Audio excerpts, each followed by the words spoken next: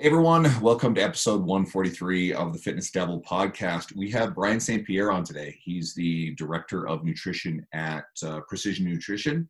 It's a company that I love, so we're going to talk a little bit about those guys and what they do and why they're one of my favorite, evidence-based resources.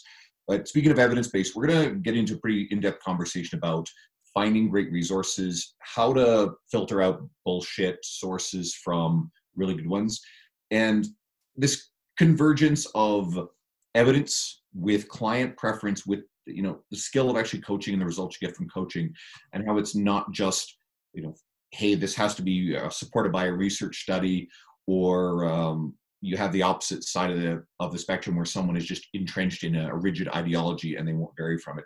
So it's a robust conversation. I hope you guys really enjoy it. And another note, I'll mention again at the end of the episode, but Dean's project, Barbell Me Search, if you're looking for it, we've actually moved it onto its own platform now. So it's been doing so well that we've split the two podcasts up. It stands alone. It's no longer a side project on the main thread. So if you also enjoy that, please go search for Barbell Me Search and subscribe to it. Shut up and sit down.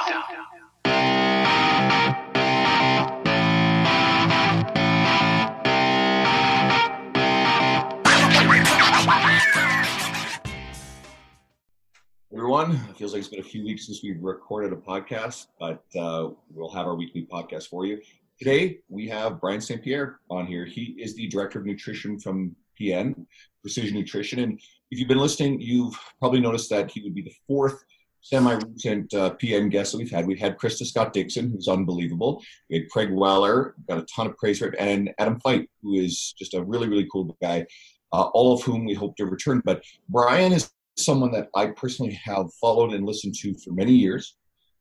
I was first exposed to him on other fitness podcasts, and when PN reached out to me a while ago to want to feature some of your people, I couldn't have been more excited, and so it's really great that we've managed to schedule you here. So welcome to the podcast. Great to have you. Yeah, no, I'm excited to be here, and I got great reports from all three of those folks at PN. So they all had a blast, so I was more than happy to come on. I will give one housekeeping note, due to COVID, my three kids who are normally in school are home. So much as they know they're not supposed to come up here right now, they could roll in at any time. We'll just roll with it. But just throwing that out there to set the stage. Right? We don't use video, but if we did, Dean, the other podcast, but there's this famous video on the internet where I guess this guy is giving a report and then the kids come in and one's beating a drum and then the caretaker rushes in, and that would be fantastic. But yeah, if we hear kids singing in the background, that's perfectly okay. No, that sounds great. Yeah, you might hear some stuff, but it should be okay. I was gonna say Pete Dupuy's kid came in the middle of it and was like, "Dad!" And he again preemptively said, "It's funny we had all the PN people because you got good reports, so we got good reports." Craig Weller was unassumingly brilliant, and so hopefully you can. I would say I like Craig's the best, which I just didn't expect what came out of it. He was just ripping on stress for an hour straight of holy crap. Oh, Craig can, if you ever got an email from Craig, it's 3,000 word essay. Well, and not that I assumed he wasn't smart. Obviously he was smart, but I the depth into which we went when we didn't even mean to. We're talking about COVID, and then we end up talking about army and stress. I was like, oh my God, this is the craziest thing ever. That's awesome. He is the sort of guy that if the zombie apocalypse were happening, I really want him with me because he has a military background. This guy's you can tell he's got a place out in the country and it's pretty chill, and he wasn't overly stressed out about it. He's like, whatever happens, I'm going to be fine. That's the guy you want to be. Not to say you're not prepared. It's just he seemed super prepared. Right, he's not stressed because he pretty much knows he can handle it. So. Yeah. Well, it's amazing to have you on, and obviously, for all our listeners, you guys are tired of the whole COVID thing. I know everybody's, we're starting to see, we're in Canada, a lot of our listeners are American.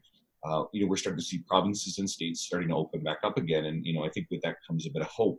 So we exchanged some emails before we got on here. And one of the big things we're dealing with right now, and we mentioned stress and Craig, but with social media and anyone who's got a little bit too much social media, you're seeing an enormous amount of often ideological argument, and you're seeing fighting between people who are claiming on one side that anything that isn't a very specific thing is misinformation, and we're seeing social media platforms talking about censoring information, and on the other side, you get people are talking about their freedoms, and then the extreme side, we're getting a wild array of anti-vaxxers. I don't know if anyone notices that the We're not first 3 touching anti-vaxxers.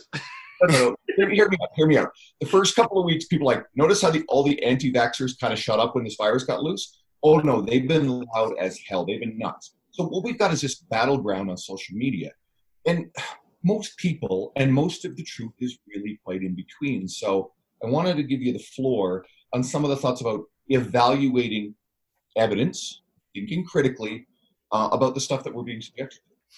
Yeah, I mean, I think there's quite a few layers to it, right? But one of the things we see a lot in the fitness industry is a lot of immediately jumping to solutions or feeling like if it's not done this way, then it's not the right way. And some of that is born out of passion, right? A lot of times people get into the field because they made a tremendous change, right? They saw awesome results following paleo or low carb or plant-based or you name it, right? Any type of dietary style. And they're like, oh my God, I got to shout this from the rooftops, right? Everybody needs to know that this worked and it was freaking awesome.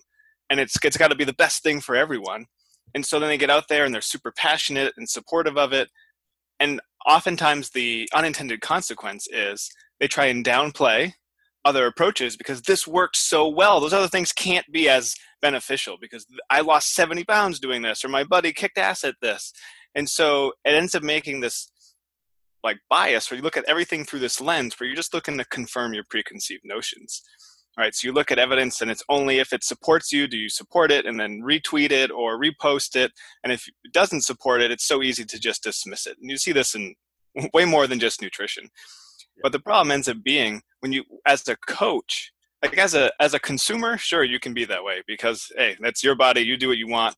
But as a coach, when you're actually trying to help other people, if you only have one tool in your toolbox or you only look at things through one lens, man, you're going to be like, one, it's going to be short-sighted. Two, you're not going to be able to help nearly as many people. And three, whatever that thing was that was super popular at the moment will fade. If you've been in the field long enough, you see it's just cyclical, right? Like low carb was out, then it was back in, low fat was out. Now low fat's back in with like the whole food plant-based, eating low fat. So it ends up just becoming this every decade or so, things cycle in and out. But if you're married to one approach, like, well, then your thing's going to cycle out for a while. Whereas if you can start to evaluate things more critically, recognize that there actually isn't one right answer for everybody all the time, right? Yes, 2 + 2 = 4, but 1 + 3 = 4, and 4 + 0 = 4, right? And 5 - 1 = 4. There's many ways to get to the end result.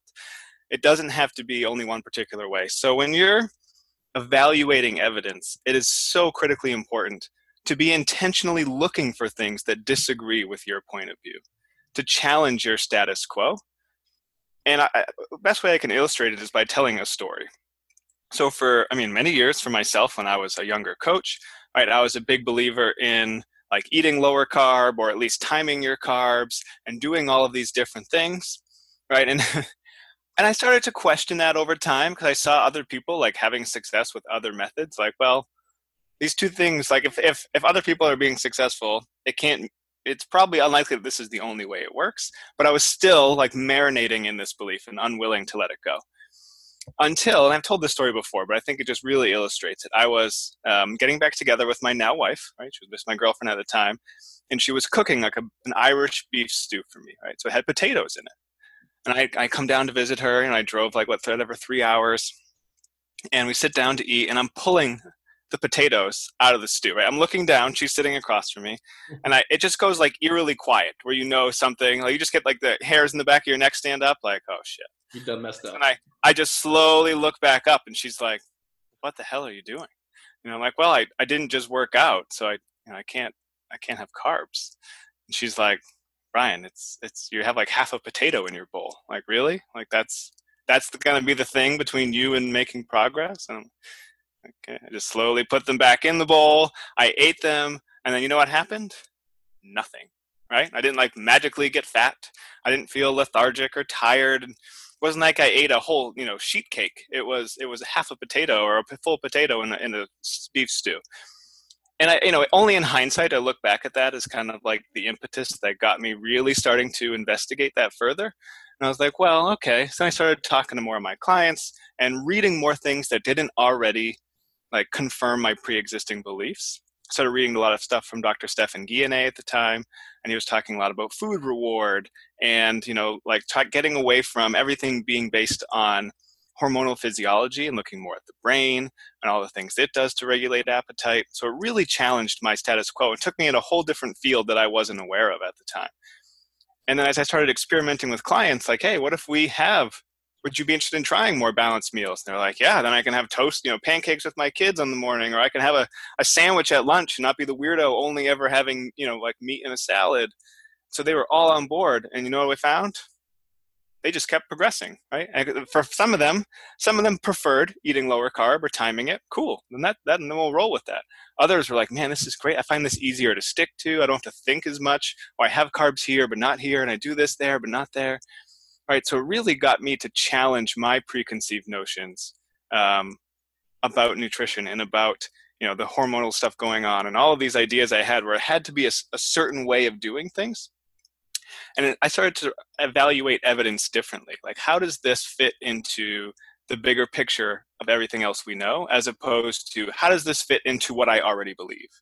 Right? How does this fit into like this model or that model? And then you start to realize when you look at any single study, it's just one teeny tiny piece of an enormously large puzzle. So no one study ever proves anything. No one study is ever like so earth-shattering that everything has to change.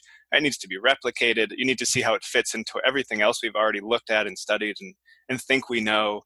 So I think it's not that you need to be a researcher and know all the ins and outs of research, but all I'm suggesting is don't become swayed by any one compelling idea or study or book.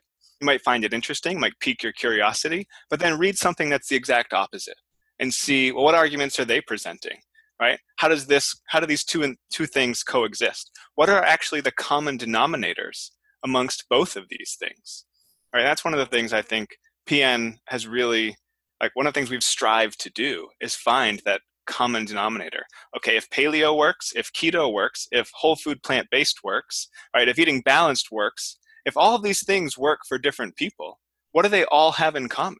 Right? What are the core elements that seem to work for everybody?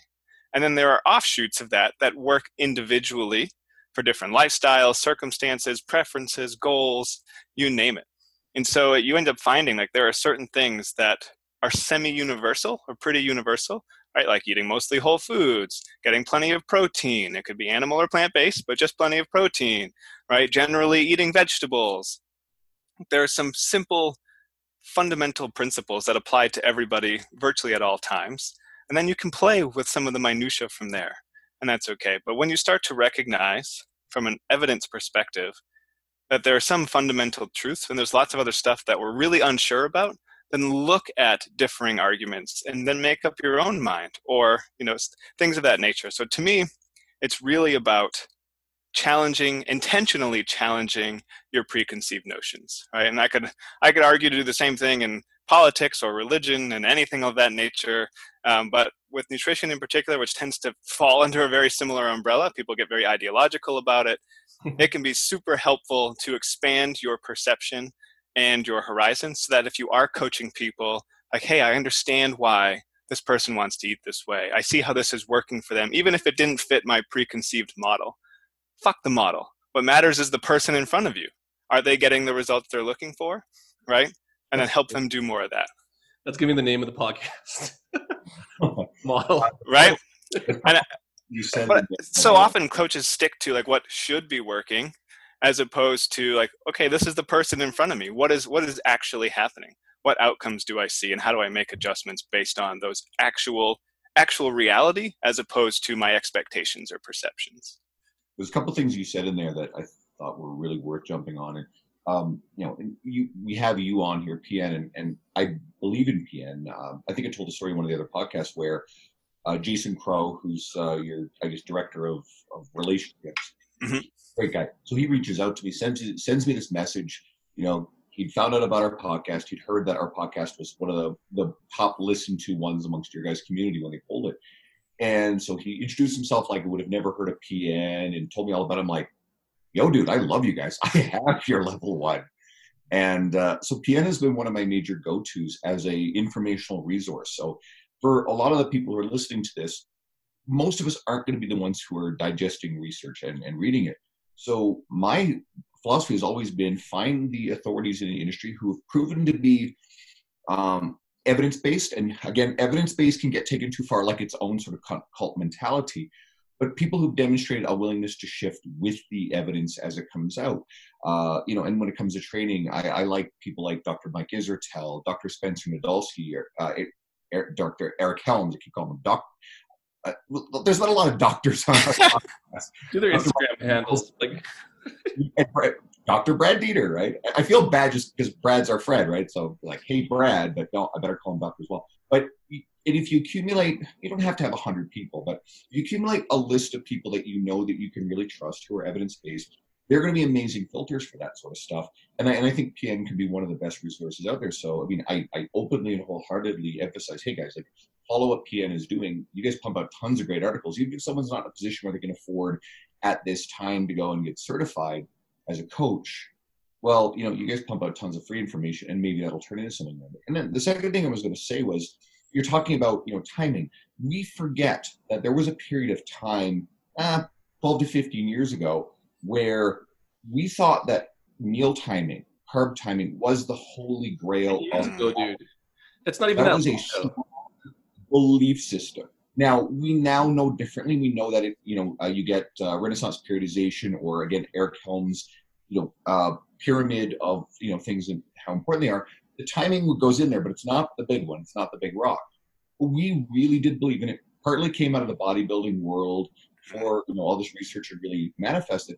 But this is something we could look back and think, oh, how silly that was. These were actually some of the prevailing beliefs. There was a brief window where I guess it was what J.D. Kiefer's book, Carb Backloading, became popular. Now, it's always risky when you get an astrophysicist, someone who has no fucking background in nutrition.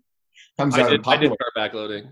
I was in it was you eat donuts. Well, that's the thing. So these things have come through our world, and it's probably wise. Fuck, I read Wheat Belly when it came out, and I totally bought into that. I thought this was brilliant. Well, I think coming out of my master thesis on wheat, so we can go down that road if you want. That's the fucked up thing, even your master's thesis. So, like, I'm buddies with Ben House, and, like, you mentioned meal timing. His whole fucking thing was on meal timing. He's like, I went through, like, 5 years of, like, researching everything, and then to figure out at the end of everything that I've, like, been learning, that it's wrong, or, like, there's, like, doesn't really make a difference. He's like, my whole world was crushed. But that was the most helpful thing, was to find, I guess, to go into the matrix a little bit, but he took the pill eventually, and then he was like, okay, this applies to everything. Like, you can't get indoctrinated and stuff. But that's really hard to do when you have a bias at play, especially when it's monetary. Or for him, his PhD, right? Like, so it's interesting because you basically said, both of you said the same thing. It's like, I did my thesis on this. I'm guessing you changed your mind at the end if you actually looked at all the data. Talking to me? Yeah. Like I never bought in. I did my, my master's thesis, I don't even know how many years ago, about a decade ago. So it was before Wheat Belly, like, really had come out. It was like not long before, actually. And so when it came out, I was like, really? Like, this is what you're hanging your hat on? Right? It's one of those things where, could it have some minor impact? Maybe. Yeah, sure. But again, if you're talking about, like, the big rocks, the little pebbles in the sand, it's most likely sand for most people. If you have celiac disease, yeah, different story, right? But that's 1% of the population. So it's making mountains out of molehills. And so you got to find something new and compelling and sexy, to make a book. So it's not going to be, hey, you got to eat protein, veggies, and eat some fruits. Like, that's not going to sell. And that's what gets all the.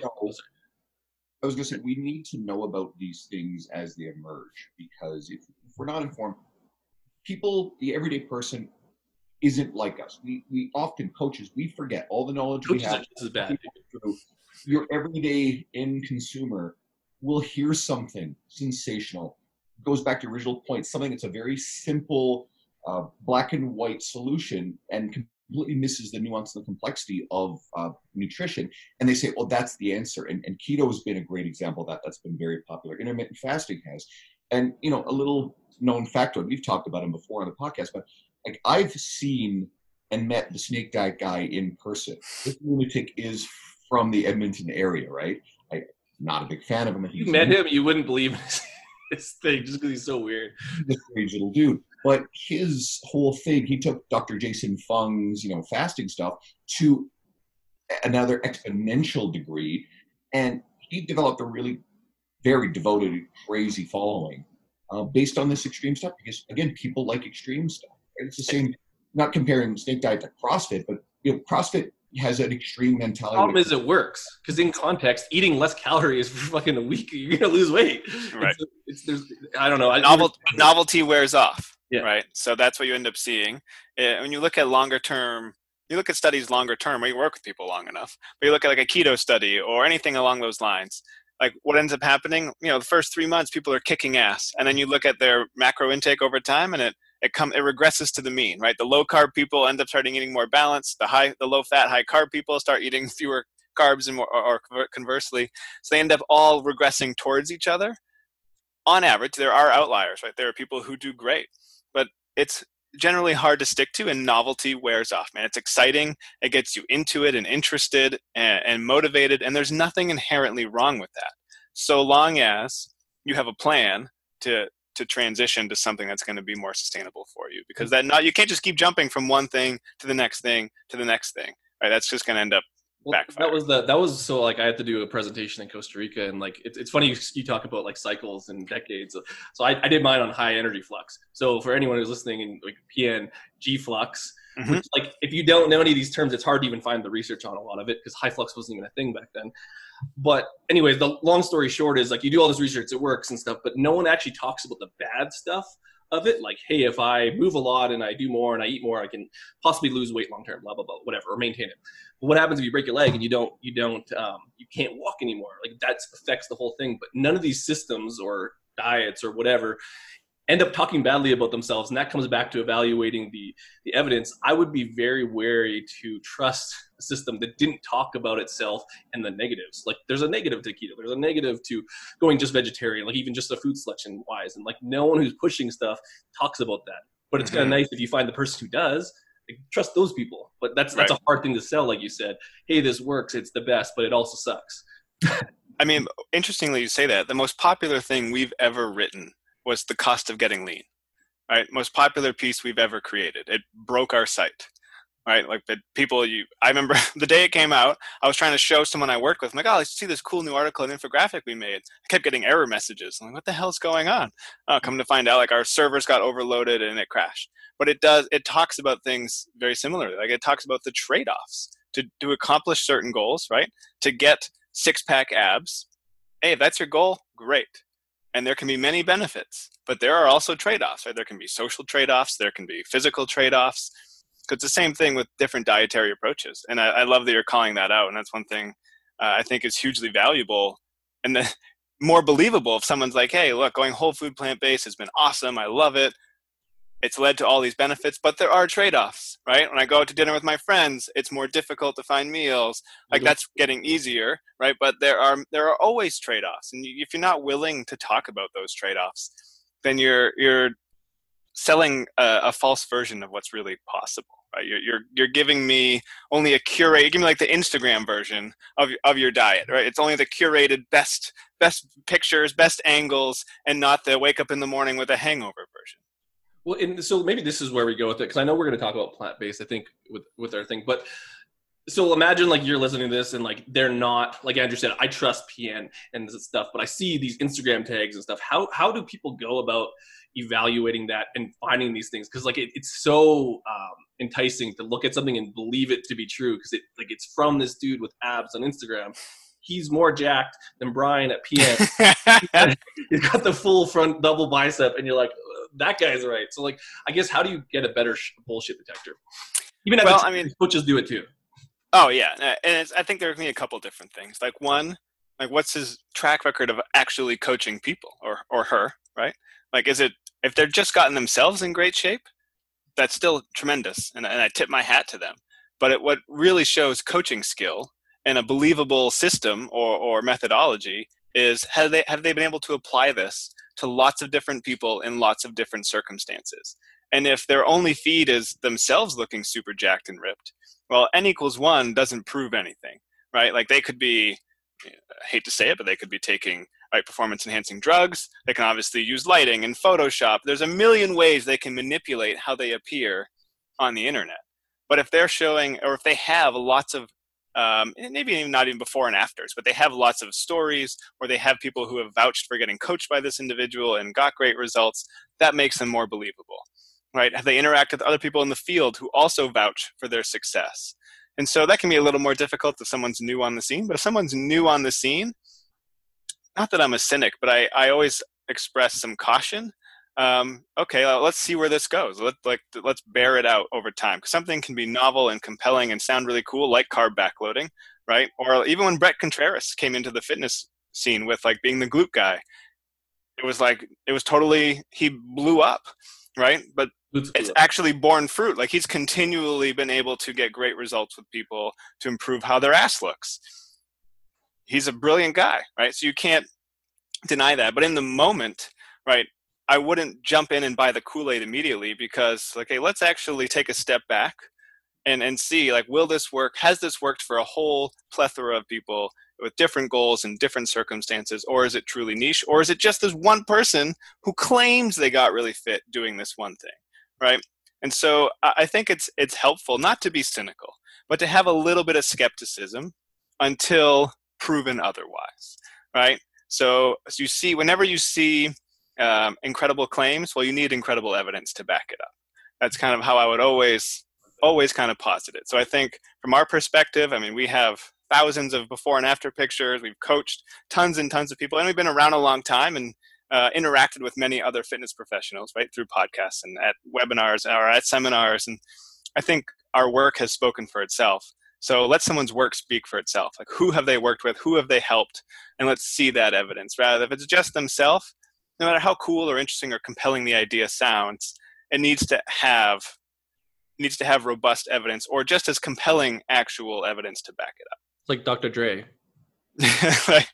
like PN's Dr. Dre. Because you can see, like, they I don't know what. Is it how many doctors can we name drop? Yeah, right. Come up with more. But it's true. Like you're not gonna, like, even if his new stuff's not like, it's like it's still Dr. Dre. Like, look what he's done. Like there's all these, I don't know. It's interesting. So like that's a really hard thing to evaluate, and that's why, like, when we're talking about evaluating evidence, I think like one of the biggest roadblocks, because I can say this from personal experience, and even Andrew, we're probably in the same boat. When you go to like start to dig deeper, it's really hard to evaluate research not coming from a research background. And there's not a lot of there is a lot of resources and they're easy, but it's very I guess scary to go into that world because, like you said, there's a lot of studies that are biased, and to even find the other end of that, search terms and like it's really hard to find it. So it's interesting that you say that, but there's also a huge roadblock. So I don't know, was there any advice for kind of how to dip your foot? Because even general population people might want to do it, but then they just read the abstract and they're like. And that's almost just as dangerous as actually reading all the research. Yeah, I mean, we actually, Helen Callias and I, who's a Dr. Helen at PN, she's like our super scientist, another doctor. She and I wrote a great article like on how to read research, like for PN, which you can Google. But I'll paraphrase it.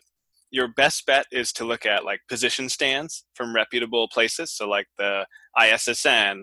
The American, used to be the American Dietetic Association, which I always want to call it, Academy of Nutrition and Dietetics, like other places, like, so if you're a trainer, like ACSM or NSCA, like look at position stands because it shows you the breadth of the evidence that's been accumulated on a topic, and it might not include the latest and greatest piece of that puzzle, right? But that's still going to have to be integrated into everything else we've learned and know.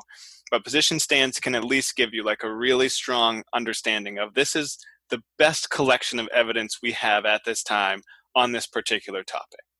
From there, you can look at like research review, like you work your way backwards, like research reviews or meta-analyses, but then you have to get into like, well, how is this conducted? And if you don't know anything about research, it can be really tricky to even evaluate some of those things. So if research is completely foreign to you, my advice, your best bet is to look at position stands from reputable, evidence-based, either governing organizations or other bodies like PN, like the ISSN, of that nature. There's another, I guess, approach we can take too to add on. I think there's a group of professionals both in nutrition and in fitness. I'll throw out some examples who do this well.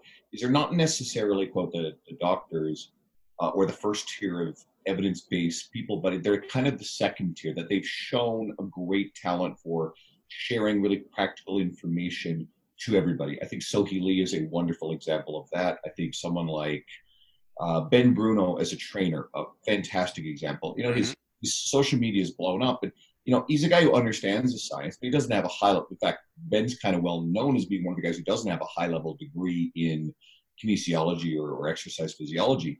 But if you can figure out who is existing in the world of the evidence-based, who's doing a really good job, has a great reputation, but are reaching a wider audience. Jordan Syatt is another amazing example, and Jordan does both the nutrition and the training side of this.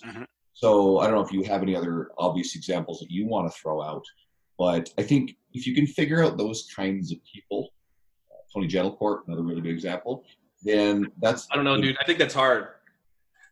Like, because fuck. That's why it's like cool to have this discussion, because like you name those three people, but they're like, so he's gonna, like, I don't know. It just like I'm almost cynical that people aren't gonna find good people, because like, what's it gonna be? You're gonna be hit in the face with, well, it's calories in and out.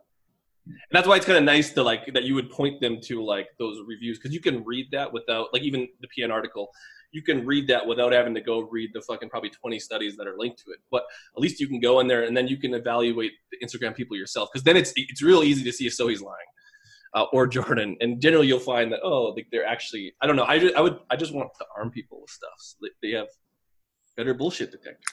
Yeah, I think that's a great point. I mean, there are. I think there's both sides, right? Like I know all of those people. I know Ben. I remember working with Ben. I almost hired him at PN like 10 years ago. You know, I used to work with Tony Gentlecourt when I had Cressy Sports Performance, and before the sports was in there, when it was just Cressy Performance. You did used to be an intern. You were. Jordan was an intern, right? Like, so he was an intern there as well. That was after I'd left, but yeah. So they were all. I know all of those people, right? That's how I got on the FitCast. I knew Kevin Larrabee, who was an intern there. You know, so that's where I can see both angles, right? Like there are people who maybe like the deep science isn't their thing, but they're really good at taking that, people who speak from an academic perspective and translating it into practical, actionable steps. However, you have to trust, right? If you're just looking at their stuff, you have to trust that they're interpreting it and giving an accurate representation. So I think there's value in a little bit of both. Looking at some of those position stands, but then it's like, okay, what do I do with this information? And that's where Sohee and Jordan and Tony like are super helpful, because they make it practical and applicable in your everyday life. But if you're only using that, if you're only looking at even people that you trust, and you're never looking at where they're getting their initial source from, things can go a little sideways, right? So I think arming yourself so that you have a better bullshit detector, but then trusting or relying on those people for the most part to now, okay, interpret it and say, how do I put this into action in my messy, complex, you know, daily life where I've got 45 minutes 3 times a week to work out, and I have 3 kids, and I got to take this one to soccer practice and do this thing. Like, how do I translate that into like my everyday life? So that's where I think coaches of that nature can be super helpful, but they're still humans who are prone to bias and may not have a super strong academic background and may not always be translating it correctly. So that's where you can get the best of both worlds if you're checking out position stands or stuff from us, and then looking at other people like that who are in the trenches who can give it to you on like a daily action kind of way. Well, and that's been the most help. I don't know, Andrew, what you, but that's been the most helpful for me to do both ends, because like you have to start somewhere. And like, that's what I mean. Like, I don't want to scare people and saying like, oh, you got to dive into it. But I think that there is a road map to being a little bit better, so you don't have to trust those sources. Because it would suck if you like started out in the fitness space and you had to rely on other people for 10, 20, 30 years. Because at what point can you start to add context to it if you don't kind of understand the principles behind a lot of them? So I just don't want people to stop right at simple is kind of what I'm getting at. I don't know, Andrew, what you're going to say. I lost what I was going to say. we covered everything. Your mind was blown. Something like that.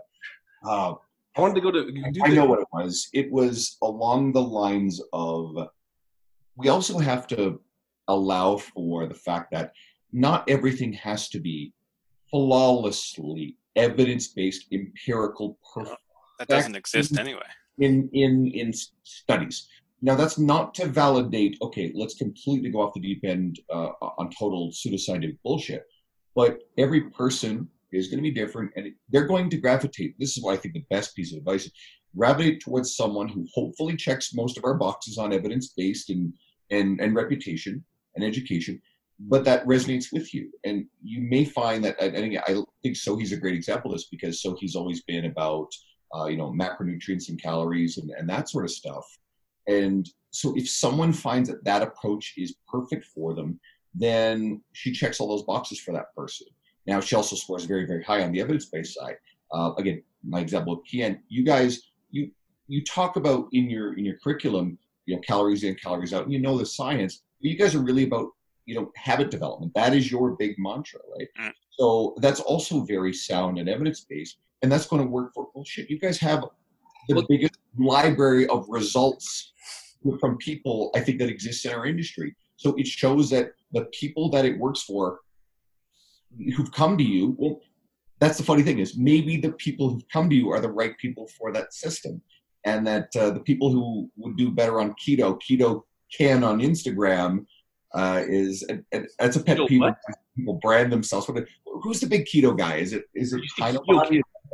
What's keto can? That's keto. Yeah. It's just a random example, but okay. There are people who have a bad name. Here's a red flag for you. If someone has Carnivore Carl, I think someone made the joke recently, that sort of stuff, right? Great Instagram. He's going to make money. You see stuff like that, I think you approach carefully. But I think the people who are going to be sucked in that aren't the people listening to this episode anyway. So we also have to remember that we're talking within a little bit of an echo chamber of people who already subscribe to the way we think too. So, but this is the counterpoint to all this is you can learn all this shit and whatever Sohi and Brian and PN, but I think what gets victimized and why I want to bring it up on both ends of it is people get scared to practice because they're like, I can only do it this way because I'm evidence-based, or I can only do it this way because I trust this person. But at what point do you practice your own shit to then kind of come up with your own conclusions? And if we can get more people there, because I think a lot of the downside to being very specific and having evidence, good or bad, is that it scares people from practicing. And that's what it's like. You know what I mean? Well, I think there are two things there, right? One is I think a lot of people practice evidence-based incorrectly, right? Evidence-based is it's got to be in PubMed or fuck, it doesn't matter. Yeah. Right? And that's not actually what evidence-based practice is. Evidence-based practice is take the best evidence available, we take the coach's expertise, and we combine it with the client's preferences, right? And that's what we use to make our decisions, the combination of those three things. It's not just, well, did this happen on PubMed? No? Well, then I got nothing for you. If that's how you coach, then you're not actually coaching, right? You're just like an academic looking at a piece of paper and hoping that research average applies to this actual individual in front of you. And that's not what evidence-based coaching should be. Well, I'm glad you said that because I think Andrew and I you've probably seen it too. It plays out on Facebook like crazy. That's why I'm sure I've never seen you dive in and Andrew stays out and I don't. But it's just this idea of what newer coaches or just anyone who's trying to dive into this evidence-based world, the representation of some of that world is that other end that you're saying that isn't actually I guess if we define terms, they mean two different things to different people. But I would say that one area is more dangerous than actually practicing and using the evidence to then use context and layer it on top of that with your own experience. But that gets lost in the shuffle. So I'd rather you say it than. Well, Helen and I also wrote a whole article on what is evidence-based practice. And it was built on the evidence-based practice medical model, which is those three things, right? You combine those three on a Venn diagram, right? You combine those three circles and the thing in the middle is evidence-based practice. So oftentimes you're right. And that's actually, we wrote this article in response to seeing so many coaches on Facebook being like, well, if it's not on PubMed, it didn't happen, yeah. Right? That's not, and research is great, right? The scientific method is the best thing we have, but there are still so many things we don't know. And many of the things we think we know, we're only pretty sure are true. Right? There are only so many things that we're really, really confident in. They're called scientific laws. Other than that, there are theories, and then there are models, and there are hypotheses. There's varying levels of certainty. So I just see so often, it's well, I don't believe that could have happened. Look at this one study, and it's that's great. Like I'm all for like making sure we're looking at things objectively and not just choosing to believe whatever we want to believe. But if I have a client in front of me who's getting a result that's contrary to a published study, I don't care, right? Is the client moving forward? Are they still like maintaining their health and like achieving all these other boxes? Then that's, as a coach, what matters to me, right? The actual research average that was you're talking about is just that. Like oftentimes research, all they really share is the average result of a study. When really, when you look at the paper, people fall in a bell curve, right? Like there's a classic study, like Bret Contreras actually shared it, where people like exercised for 6 weeks and they for like three times a week, right? The average muscle gain, I don't remember the exact number, so I'm just going to make them up. Right, I'm just kind of clarifying that, was like, 4 pounds of muscle gained over 12 weeks. There were like two super outliers, right? Who gained like, one gained like 12 pounds and one gained like 10 pounds. And there were like 6 people who lost muscle while exercise, like lifting weights 3 times a week. The average was like 3 or 4 pounds of muscle gain. So if you're an evidence-based coach only looking at the research and your client isn't gaining muscle or is gaining more than you would expect, like, oh, geez, this person's on steroids, right? If everything is only ever the average, then you're not actually coaching the human being in front of you. And people are going to have different responses to different stimuli, right? And different attempts. So this actually plays into the second thing you brought up, which was like self-experimentation or guided experimentation. And I think it's a critically important thing. We intentionally have people do experiments in our coaching, but only after they've built some solid foundationals, some like principles and fundamental skills. Because self-experimentation can only really be successful if you've got like a solid baseline to start from. Otherwise, you're just throwing shit at a wall and seeing what sticks, right? So once you're like eating plenty of protein and getting in your veggies and you started to make some progress and you've got those principles down that I've talked about, well, now you can experiment. Like, right, let's try fasting for a day. Just see what happens, right? You realize that hunger is an emergency, right? People often expect hunger is just going to increase linearly or exponentially, right, until their head explodes and they're just insanely hungry. But what they end up finding is hunger comes in waves, right? Like it ebbs and flows. And so it's like, wow, you know what? I realized that if I just don't eat, it was okay. I survived. Not that you should, like fast forever, but like we do these little experiments once people have built some really solid fundamentals to now test some of these things. Hey, try a low carb day, try a high carb day, and just see how you feel, right? It's just, we just start off as like a 1-day trial kind of thing. And sometimes we do the same thing when a client comes to us and read some crazy shit on Instagram, right? Oh, I just read about, the carnivore diet, and they're like super into it, or they just watched Game Changers, or it doesn't matter what the thing is. They want to do something really extreme. Our response isn't, no, that's stupid. Right? Our response is, oh, I'm really glad you asked about that, right? Like, what did you find so interesting about that? What really, what did you find compelling? Because if you start telling them immediately, if you want to be right and tell them all this, how stupid that is, you're just going to put up walls, right? People are going to be like, oh, this guy's an asshole. I'm going to go do it anyway and just not tell him. So instead, right? So instead, you validate their feelings, and then you become curious about what they found interesting about it. And then you talk about it. If it's something that you're like really concerned about, right? If they're diabetic and they want to do something like, extended fasting, you might be like, hey, let's, I'm glad you're interested in this. However, I'd be concerned because of X, Y, and Z.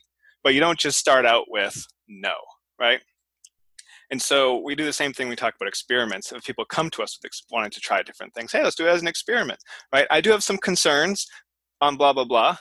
But hey, let's try this for a couple of days and just use it as an experiment and see what happens, right? We'll track your energy. We'll track your sleep. We'll track your body composition. How'd you sleep? How'd you perform? Maybe you just ask some simple follow-up questions and they're like, oh, this sucked. Man, there's no way I could do this for 3 days. Or conversely, they're like, man, I loved eating this way, right? Like, cool. Well, let's change the plan. Let's try this for a little while longer and see if that continues. So I think self-experimentation is hugely valuable. It's the only way. It's also a key part of evidence-based practice because it's the client preferences portion, right? So if you're not including that, if people can't become autonomous, right? If they're not building self-autonomy and self-efficacy, then you're failing as a coach, right? If they're reliant on you forever, you're not coaching, you're a crutch. Now, they may choose to for like social reasons, right? Like they might come and train with you for years. Probably don't necessarily need your programming a whole lot anymore, but you're giving them a great social outlet. They enjoy the time together. Hey, they don't have to worry about writing their own programs, right? Nutrition should be somewhat the same thing. Like I shouldn't like need to coach most people long term, right? Really high levels, yes. No, like quote unquote normal people. But if they want it for accountability purposes, that's cool. But if I'm not building some self-autonomy and self-efficacy as a coach into my clients or helping them build those skills, then I'm not doing my job to the fullest extent. I like the one thing you said. So like, this is actually like super timely. Like we have in Stronger You, so I work at Stronger You for nutrition, but we had this, Mike Toll asked this question today and it was like, what the hell was it? He's like, what do you say if a client asks you, I read in the research that counting calories has been debunked. Anyways, long story short, as I said the same shit you did. It's just like, you don't want to create an enemy. Like you should be happy that they're curious. You can build autonomy. You can do all these things and you can say your piece. But if you don't, like, if they don't have the ability to have that choice, like, again, you're not building those tools and you can let them trip on the truth. Like, that's what I call it. Like, essentially you can do this and then they're only going to actually internalize it if they figure it out. You can tell them calories matter all you want, but unless they kind of figure it out, and that's what you said with testing stuff, they might realize like, yeah, carnivore sucks. You didn't have to tell them that. You didn't create an enemy and they still ended up going to the place you wanted them generally anyways. Right. And if you shoot those things down out of the gate, well, then they're not going to keep coming to you with new ideas, right? Now your coaching relationship is going to suffer. Their outcomes will suffer. Your business will suffer. It's a lose-lose all around when you're always trying to like be right or be so evidence-based that you're trying to like be right instead of being helpful. And that's the internet too. Like when we talk about all this stuff, like you can talk about evidence-based and like all these arguments, is like, I think the largest problem, or just the biggest thing that's kind of conflicting there is like the need to be right. And that's not what science is about. The science was about, like the research was about finding stuff that doesn't work or like knocking down pins to kind of find the best answer, not who's the most right. Like, or I guess you're right and have a stance. Like that's not how it works. Yeah, it doesn't exist that way with people anyway. It's about having your clients trust you, which is, Brian, you said it 10 different ways without using that exact word. And it's funny. And I actually suspect, as you were saying all that stuff, I'm like, I've said these things for a few years for sure. I share your philosophy and I'm like, I wonder where I probably first heard that philosophy. I'm thinking to myself, maybe you were the one who probably said it first on their podcast because it just sounds so like, that's perfect. So I have a sneaky suspicion it may very well have been you the first time saying it and going, that makes a ton of sense. Because every coach who's listening, I would suspect you've had a client who came to you who has a friend who talked to them about keto. Now, if they're asking questions about keto, guess what? They're probably already doing it. Or they care. So, and with keto in particular, you have to be very careful because the people around treat keto like it's a religion. They become like missionaries about getting the other people around them to buy into their approach to validate their own choice of it. So if you then launch in and counter what's going on with someone who's bought into keto, you're putting yourself in conflict with the people in their world, in addition to all the trust breaking that we're talking about. So you have to navigate that one particularly carefully and understand how powerful it is. And I've always believed, and I've had this experience with clients who want to try keto, and my answer is, okay, I'm going to try it with you. Let's try it. And I want to be there the whole way. And then I'll softly say, if it turns out this one isn't a great fit for you, then I want to help you with finding a direction that does work for you. And go follow turn around, and after a couple of weeks, when she realized, wait a second, this doesn't work, when she realized that calories matter, she's like, this is bullshit. So that's a conclusion she came to, word for word. One thing we talked about in the emails before this, and you had mentioned earlier about nutrition and regressing back to the mean, where people, they start in the extremes. There's one diet I think probably bucks that trend a little bit, and that's veganism or vegetarianism. And it's probably because it's very unique in how it's often ideologically based in a different direction. There's a moral aspect to it. So I suspect that, yeah, you get the people who jump in and do it because they watch some bullshit documentary on Netflix. But I think the underlying people who really believe in animal rights and they do it for moral reasons, they're probably much more adherent. So I wanted to give you the floor. I need to talk about this because my brother-in-law, my wife's sister, I don't know. Some relative. The husband of my wife's sister, he's like, oh, did you watch Game Changers? And he always forgets that he talks about it. And every time I'm just like, yeah, like I don't want to say anything. I'm like, I'm not getting this conversation. You know what I do for work? Why are you asking me about this? So I want you to say whatever you're going to say, and then I'll just refer this to him. Yeah. We actually just wrote like a whole, we're calling like a definitive guide to plant-based eating, right? And we talk a lot about it falls on a spectrum or a continuum, right? Like there are people who are just plant curious, right? Who are starting to or trying to include more plants, but they're not like excluding meat yet, right? Then we're getting more interested in the idea. Maybe they're eating some tofu, but they're not like not eating any meat. And then there are like vegetarians. Then you can get all the way to people who are fully plant-based, maybe not call themselves vegans, right? Because vegan has a whole other set of like lifestyle obligations of no animal products whatsoever. But what's really interesting, and it actually speaks to what you were just saying, Andrew, was like there are different reasons why. Like we did a poll, and there's also research that supports this. Like it depends why people choose to start eating that way as to how consistent or how long they will follow that eating style. If someone decides to become plant-based because they think it's going to help their performance, or they're going to start just feeling better, or for like weight loss purposes, way less that they're going to opt out just as likely as any other dietary approach. But if they choose to do it for like ethical or moral reasons, animal welfare, environmental, they are way more likely to stick with it, because it's less of a decision about them, and it's more of a decision about like interacting with the world and within like their own identities and values. So it's really, really interesting. The reason why you choose to eat that way will dictate, to a degree, like how consistently and how long you eat that way. So with plant-based eating in particular, like not everyone is in it, especially as it's become more popular. 5 years ago, the vast majority, or maybe even 10 years ago, the vast majority were for moral or ethical reasons.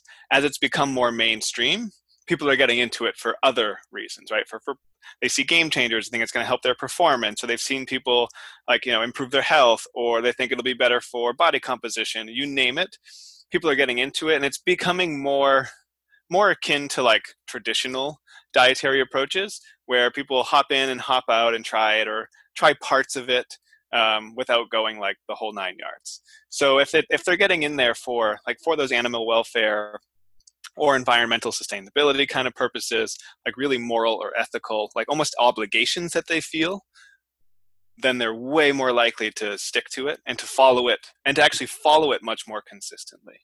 Right? And when they look at the research on people who identify as vegetarians or vegans, and then how many of them actually follow it really strictly, it's actually a huge drop. It's like 9% of, like, they look at different countries, like, claim to be vegetarians, only 2% follow it really, really strictly.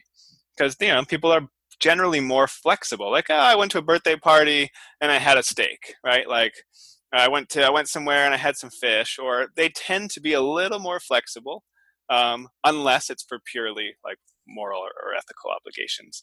And I think for a lot of people that ends up allowing you to do it more sustainably if you have some of that flexibility, right? Because sometimes you can't always control the food that's available to you. And there's a great story, like Ryan Andrews, who worked at PN for like a decade and actually helped us on this book, because he's been a fully plant-based eater for 10, 12, 15 years. He tells this great story of how he went to Africa to like do some, because Ryan's very much got into it for moral and ethical reasons. He went to Africa for like a volunteering effort, and he was doing some work out there, and this woman offered him like 2 eggs. I think they were cooked in some way, which was like a huge offering, right? A hugely valuable food source.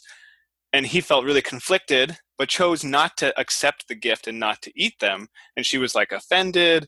He's like, and years later, he's like, man, I still don't know what I should have done. And this was like maybe 5 years ago. I'm like, what would have been the harm in eating them? He's like, they were already there, right? You didn't harm the chicken. They were already cooked. He's like, he came around to, like, years after we had this conversation, because he like just thought about it and didn't really answer the question. It's like, I should have just eaten the eggs. Like, in hindsight, he's like, but I was so into the identity of being vegan that I couldn't accept this woman's like insanely generous gift of 2 eggs, because it went against like my personal identity, as opposed to being like a gracious guest, right? And saying like, oh my goodness, thank you so much. It was an enormous offer. So, but it's also a really tricky thing, right? When it does clash with your identity, it's a really, really difficult thing. But he tells this story to talk about how, again, it goes back to the trade-off thing we talked about, right? Like, could you imagine they're difficult. Could you imagine feeling that bad about it for years? Oh yeah. Sends you a random text. Like we were at a dinner in Toronto, for PN, but it was it was a great story. And it was just like, he just felt so conflicted with his identities and values of being a vegan and also just being like a gracious person. And he was out there volunteering and just felt like he couldn't accept the gift because they were eggs. And it was just a really interesting conundrum. Like, and you start to understand, like when you talked about there are pros and cons to every approach, like that was a big trade-off and it stuck with him for years, right? Well, we see that in the, like, we call it the flexible dieting space. But like, if you're that weird person, if you have that situation, like there'll be people like, well, I'm counting and I had my protein, I hit my macros. Have that conversation is like internally conflicting, that is inherently a negative to any system. Mm-hmm. And I don't know. I don't know what the solution is. Like a lot of times, depending on where they're at in the motivation cycle, they might have to just be weird. But at the same time, they have to get over that at some point, because I just don't think it's sustainable. Like, and maybe it is. There's some people, but like generally, I don't know if being weird your whole life is helpful. There is also an important, different lens to look at the same conversation through. You take anyone who is trying to adhere to any diet, nutritional approach, and the far more frequent situations they're put in where they're tempted with, offered in social situations, or they're stressed out, high calorie things that go against the diet. So on this very, very small example, we have someone who's worried about offending someone for breaking veganism, but far more often the same example is probably the ease with which people break the rules when they're tired at the end of the day or they're out in a social situation. They find excuses to, quote, cheat on their diets. And setting aside the language of dieting and cheating, and those things are obviously charged anyway. So I'm always sort of hesitant about people creating mental frameworks, mental gymnastics to justify breaking away from their nutrition. I think this is probably one of the biggest challenges that most nutrition coaches actually deal with, is getting to lessen, the language I use is lessen the severity and the frequency of these types of breaks. Well, I think a big part of it is getting people to create better mental models, right? And get away from always having to rely on all these external rules and guidelines, right? Where it's like, and that's one of the things, like, I think people have thought of PN as like anti-counting macros. And that's not actually true. We just believe in it for certain people for certain goals. And it can be super helpful for some individuals, but it's unlikely to be an appropriate approach long-term for most people, because to your point, I've already reached my macros. Now I'm at a party and someone's offering me cake. Like, well, what do I do? You fucking eat the cake, man. Or not. Like, it's okay to do either decision. It's okay to have a slice of cake and then not hit your numbers for the day. Like, unless you're getting paid for a certain physical performance or physical outcome, it's okay, right? And that's where I think the cost of getting lean like really struck home for a lot of people, is it helped you see like, okay, this is the body I want to have. These are the trade-offs I need to make, right? For a bodybuilder to step on stage, they have to make enormous trade-offs. For an everyday person to look better and feel better, you still have to make some trade-offs, right? You're not going to like eat cake for lunch, but you don't have to make as many trade-offs as someone stepping on the stage in their underwear. So I think it's important to recognize that it's okay to be flexible, and you want to build, this goes back to like building autonomy and self-efficacy. And like, I think the term intuitive eating has taken on a different life of its own, but you want people to learn to eat somewhat intuitively, like, and be willing to make that decision in the moment. Like, am I willing to be okay with the trade-off? Yes, I'm eating this cake, or, am I going to eat this cake? It's more calories than I wanted to eat for the day. Like, but it's also giving me a great social outlet. I'm having fun with friends. Like, there are other determinants of health other than purely physical, right? Mental and emotional and social, relational and existential. You can go on and on. Like, this is giving me a big up in the social department and a really, really small decrease in the physical department for one day, right? For one meal. Like, that can be a very okay trade-off. Well, and so we had Gabby Fendero and Shannon Deep. Anyways, they're into this new comprehensive model, but part of it was defining terms with intuitive eating and health at any size. But it was like, there's the terminology that people think is intuitive eating, which ends up being the movement. Like, it's the movement of intuitive eating, and that's where you get camps. And then there's the actual tool of intuitive eating, and both get confused. And I think that goes with veganism or whatever. Like, if you can get to that point where you can see it as a tool and not this ideological movement, then you can start to like make a choice. And then they're autonomous, because it's like, well, I'm going to do this, but then I'm going to do this after because of this.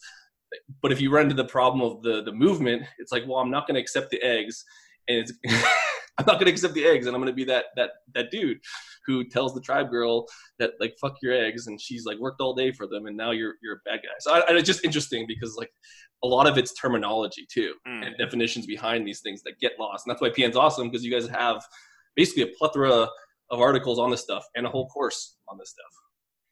Yeah, I mean, we try to get people to transition to, and like forget about some of the terminology, right? Like external guidelines can be great, but they're like training wheels. Eventually, you need to learn how to balance the bike without the training wheels, right? And so that's what I think of as like eating intuitively. It may not be like intuitive eating trademarked, right? But it's eating intuitively. Like I've internalized some of these things, but even beyond internalizing like some of the external guidelines, like I'm making choices in the moment that fit my short-term and long-term goals and needs. And that can be, and those needs are not just physical, right? So if you have a great body and a small life, like that's not the probably ideal outcome to succeed long term.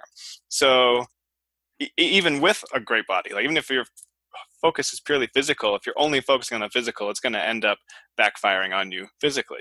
So I think one of the things we try to teach people is to look at what we call deep health, right? Where you're weighing things through different lenses or with different scales. Like, and that's why I was talking about, like, yeah, this is maybe not ideal for me physically, right? But it's okay. I'm having a great time with friends. I'm doing it reasonably and slowly. Like if you're just constantly like insanely indulging and like and binging, like that's a different conversation. But if you're doing it safely and sanely, like, hey, I'm going to eat this piece of cake. I'm going to enjoy it. Cool. And then I just move on, right? I'm not having guilt over the cake. I'm not having 4 more pieces of cake. That's not what we're talking about, right? It's doing it in a reasonable, enjoyable manner. Like it's just one piece of cake, dude. It's not going to make or break anything or anybody. But it could start an argument at the but it could do that. And then you'll feel bad for 3 years until you're like, you text your buddy who made the cake, like, I'm so sorry, I should have ate the cake. Just like make me a piece, I'll eat it today. It's been really incredible having you on. This has been probably the best nutrition episode I think we've ever done. We don't tend to go too heavy on nutrition in individual episodes, but it's often a theme in here. But there's a few more things I figure we could throw out there. And it's funny, it got me thinking about, we've talked a lot about PN, and people are probably thinking, oh, we're just pushing PN, but we talk about things that we believe in, right? Dean has PN, I have PN. I'm doing it again because you guys gave me another go round to try the revamp. You're so stupid. You need to do it again. But to give you an idea of how influential reading PN articles early on in my career and I know I said this once before. There was an article where you guys talked about 6 books that were if you remember, because I was trying to remember the exact 6, and I have one of them in my hand. It was the first book that I really got into years and years ago that started me on this path. And anyone who's listened to us for a long time knows that I'm obsessed with reading. I probably go through about 80 books a year, a lot of them audio. So I have in my hand Switch by Chip and Dan Heath, and that was one of the big 6. So, and I'm trying to remember the other ones. I feel like I'm trying to guess. I feel like Man's Search for Meaning is kind of one of them. But if you could recall, what I know that Motivational Interviews, what were those 6 books? Well, obviously Game of Thrones, Harry Potter, like the Fire. Oh, I read all those. Yes. All 6 Harry Potter books. Yeah, boy, let's see if I remember. There was like definitely, what was it? How to Win Friends and Influence People. Was that on the list? That was. Boy, I'm trying to remember them all now. Switch was definitely one. We've had a couple articles about it. That's why I'm trying to remember. Like, boy, I've got it. Okay, so 7 Principles of How, like the Stephen Covey book. I've got it actually. I pulled it up. So there you go. It's funny. Maybe it doesn't seem to have a Switch on that list. So maybe there's 2 lists. One says Both wrong. Okay, so The Power of Less by Leo Babauta, which is Motivational Interviewing, Crucial Conversations, amazing book. The Blackmail Diet. So this must be a different article. Oh, Switch is number 3. I'm looking right at it. Switch by Chip and Dan Heath. Influenced by Robert Cialdini was definitely one of them. Yep. I think there's 2 different articles somewhere. Oh, it's very possible. Yeah. Let me see. We have an insane number of articles. So yeah, I'm looking at and this is an old list. I mean, this list is probably, this predates my time at PN, and I've been at PN for 8 years. So yeah, but this is, I mean, like motivational interviewing, I would actually change that to reading motivational interviewing in nutrition and fitness. It's a way more accessible version versus like the MI textbook. I mean, you're reading a textbook on like a counseling technique. It is not necessarily an easy read for most people, but a much more applicable book would be motivational interviewing in nutrition and fitness. I mean, anything by the Heath brothers, I find to be, hugely helpful. Crucial Conversations is always a good read to me. They do great workshops. So even if you're not a big reader, they have some really great workshops you can attend where you can actually like do the Crucial Conversations and practice them. So that's hugely helpful. Yeah, I've never even read The Black Male Diet. I don't even know if you can find it anywhere. I think that's the one that was always noted on the list, is like it's impossible to find. It's out of print. Yeah. So yeah, there's lots of great, there's so many great books.